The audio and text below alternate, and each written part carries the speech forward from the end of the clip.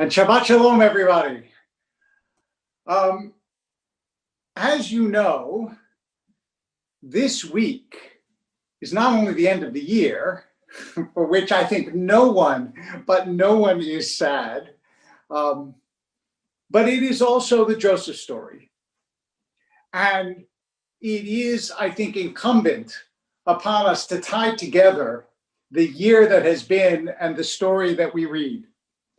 And so I reread the Joseph story this week, thinking, what does it have to tell us about this time, this very strange time, difficult time, but also interesting time in human history, a time unlike that which any of us have ever seen in our lifetimes. And in fact, I would argue in some ways unique in the history of the world, since in previous pandemics, the world did not know that the rest of the world was going through what they were, could not communicate it and see it. We are a global community facing a pandemic for the first time in human history.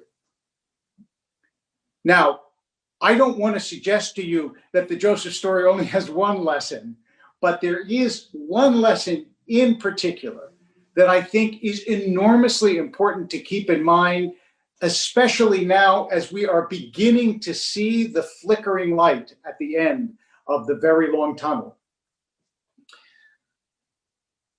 When Joseph comes to Egypt, as you all know, he first goes in the pit, he interprets dreams, and he ends up in front of the Pharaoh.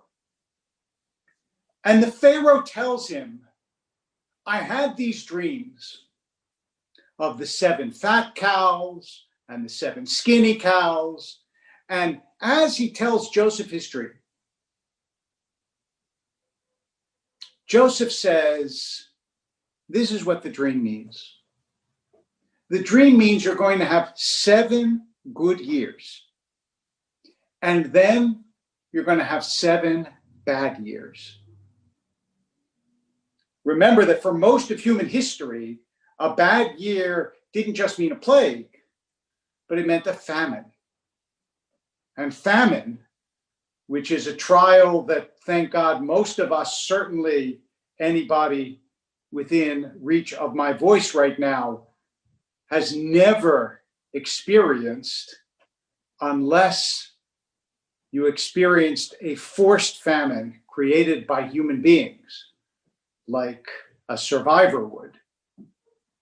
But a famine, because of agricultural conditions, has been overcome by technology, but for most of human history, it was a real and a constant danger. And that's what Pharaoh tells Joseph. And so you might get from this dream, what is he saying? That when the market is good, you should make sure to take those earnings and put them somewhere safe so that when the market is bad, you will have enough reserves in your grain house to make it through the lean years. That would not be an unreasonable thing. That is, Joseph is an ancient example of an investment house advisor who is telling Pharaoh, listen, when H&R Schwab Joseph talks, you should listen. And I'm telling you, this is the way you should program your investment. But of course, we know that a story in the Torah is never just about the simple meaning of the story. It is about that, but it is always so much more. And also, to be perfectly honest, at least as I see it, although the Torah gives us advice about so many things, it isn't primarily an economic and financial advisor. It is rather a spiritual advisor. And let's think about it in spiritual terms. What is Joseph teaching us? He's saying there will be times in your life that will be times of pain and trial and difficulty. And how you react in those times depends upon the spiritual resources that you have built up in times of ease and comfort and goodness. How you have reacted through the pandemic, in part, has to do with how you prepared yourself, even though you didn't necessarily know it, for a difficult time. So those of you that were watching the service earlier heard the Fleshes and the Burketts talk about Hetty Orden and how she managed, despite the fact that she went through the Shoah, through the Holocaust, to create a life of meaning and beauty and giving and a wonderful legacy. But I want to go back before she went to the camps.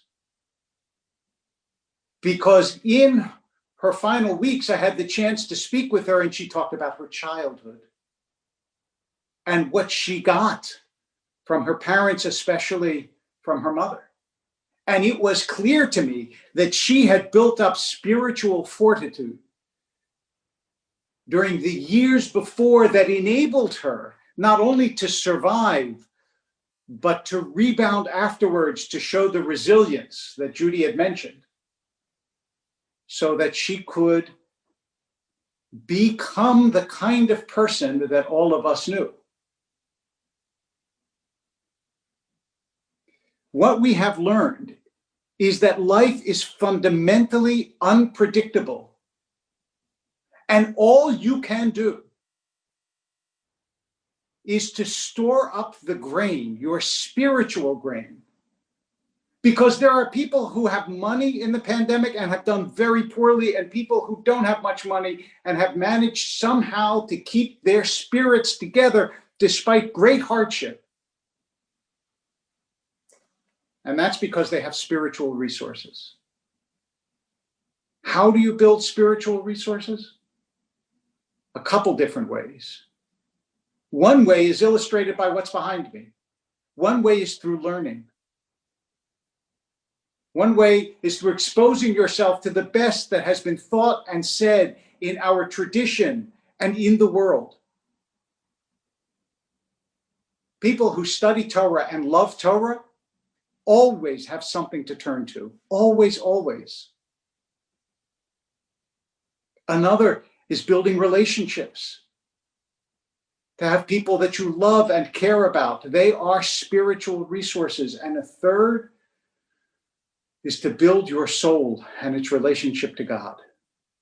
Inside yourself. To build that strength so that you have the faith and you have the certainty. Not that life will be good, but that you will be good. Not that things will be easy, but that you will be okay. Think about Joseph. He's thrown into a pit. His brothers want to kill him. He's sold into Egypt. He's thrown into prison for something he did not do, and still he rises. Why?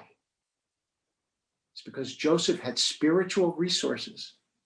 And when he speaks to Pharaoh, that's what underlies every word. Every word. I am strong inside.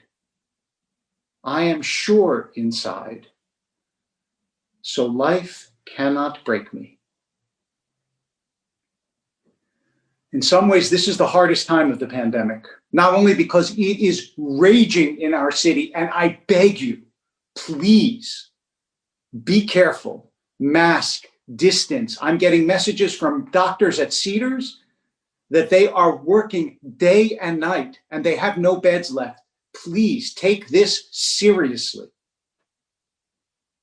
But it's also the hardest time in the pandemic because when you see hope, it gets even harder to wait for it. And those of us that will have to wait months for the vaccine, knowing that it exists, it will be some of the hardest times. build those spiritual resources. Learn from Joseph, Hatzadik, the righteous one, as our tradition calls him. Be ready. God willing, when this time is over, there will not be another time like this in our life, but there will be other challenges and other difficulties. But we can be ready. We can say, as our biblical ancestors did, Hineni, I am here. I'm ready to meet whatever challenges life brings, because during the good years, I made sure that I was strong inside and I built my spiritual resources, my relationships, my soul, my faith, my learning, my love. Shabbat Shalom.